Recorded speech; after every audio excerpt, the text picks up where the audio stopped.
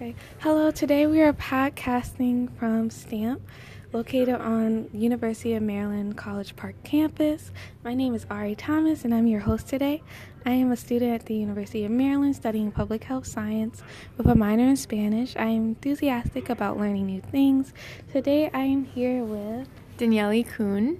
And today we are discussing health literacy. Let's go ahead and get started. So when you hear the term health literacy, what does that mean to you?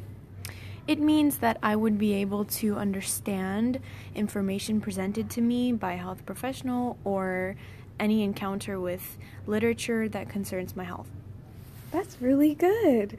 Okay, well, Healthy People 2010 defines health literacy as the capacity to obtain, process, and understand basic health information and services needed to make appropriate health decisions. Now, how health literate would you consider yourself? I think I'm pretty health literate, but I think there's always room for growth, especially when there are terms presented at the doctor's office that I don't understand. There's always room to research more, to ask more questions, to be better informed. Wow, okay. What are some factors do you think that can affect health literacy? I think if there's a language barrier for an immigrant or someone new to the country, I think that definitely will affect their experience with health literacy. I also think education and how independent a person is with regarding to their knowledge and their personal acquisition of information. I also think that demographics, like if the culture where they live isn't very concerned with involvement and research with regards to health, I think someone would suffer a little bit from health literacy. Do you think that any of the factors that you mentioned previously are more important than each other, or they all have equal equivalency in weight? I think culture and surroundings will definitely affect health literacy, and maybe slightly more than, let's say, a language barrier or demographics, because if you don't have the custom to research and go out there to find information, you won't research as much as if you do naturally have that desire and seeking to find more information. I think that can definitely affect it, because if you don't speak the language but you are naturally more inquisitive, you will figure out how to know that information. That's great. Now, can you give the listeners some more insight about your background? Sure. I'm Brazilian. I was born when my family lived in many different countries. We moved about 10 times, and I've lived in 7 different countries. I am currently a student at University of Maryland. I'm pre-med, and so yes, I'm a little bit more in the health field than another major.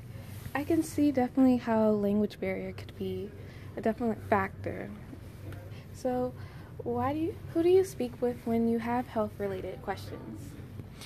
I will typically speak to my doctor and ask them. I'll call them, email them, ask them questions at the visit. I'll also look online, although it's not always extremely trustworthy to look at online for information. So I tend to trust doctors and my regular visits. So do you normally go to your family or friends? Sometimes for natural remedies or simple things like colds or coughs, family is reliable. Okay. So have you ever Googled a condition after you came from the doctor?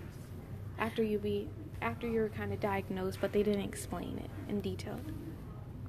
No, I don't think I've Googled personally, but I know that with an experience with a family member who had osteoporosis, definitely we are researching on our own, because there doesn't seem to be enough information presented to us about how to take care of the condition at home, how to treat it, what kind of exercise to do, what not to do, what medications to take, how to absorb calcium the best. So definitely we feel a lack of health literacy with regards to that experience.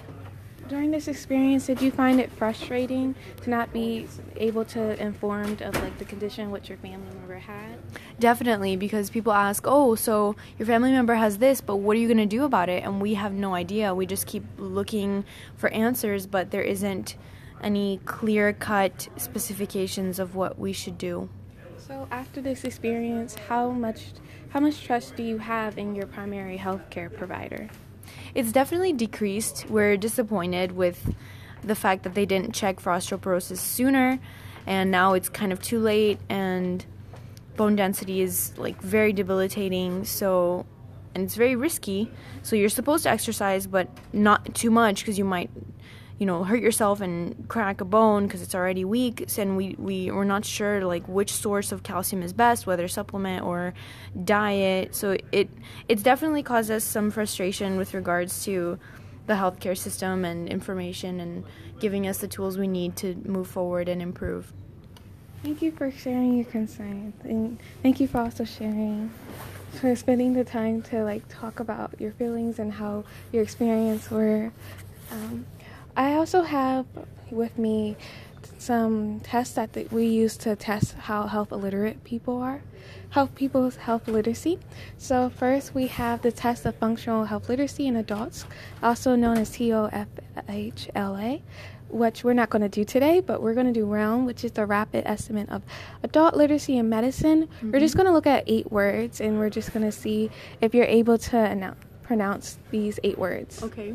So the first word: osteoporosis, allergic, jaundice, anemia, fatigue, directed, colitis, and constipation. Wow, that's great. Would you say that this will be an accurate measurement of health literacy in general for people of other areas and demographics? No, I don't think so. Agree. To wrap it up, how health literate would you consider yourself after talking about health literacy? I guess pretty health literate, considering that I'm doing personal research on my own and figuring out how I can inform myself better regardless of the information I'm presented or lack of thereof. Wow. Thank you for being here with me today. You. Okay, bye. Bye.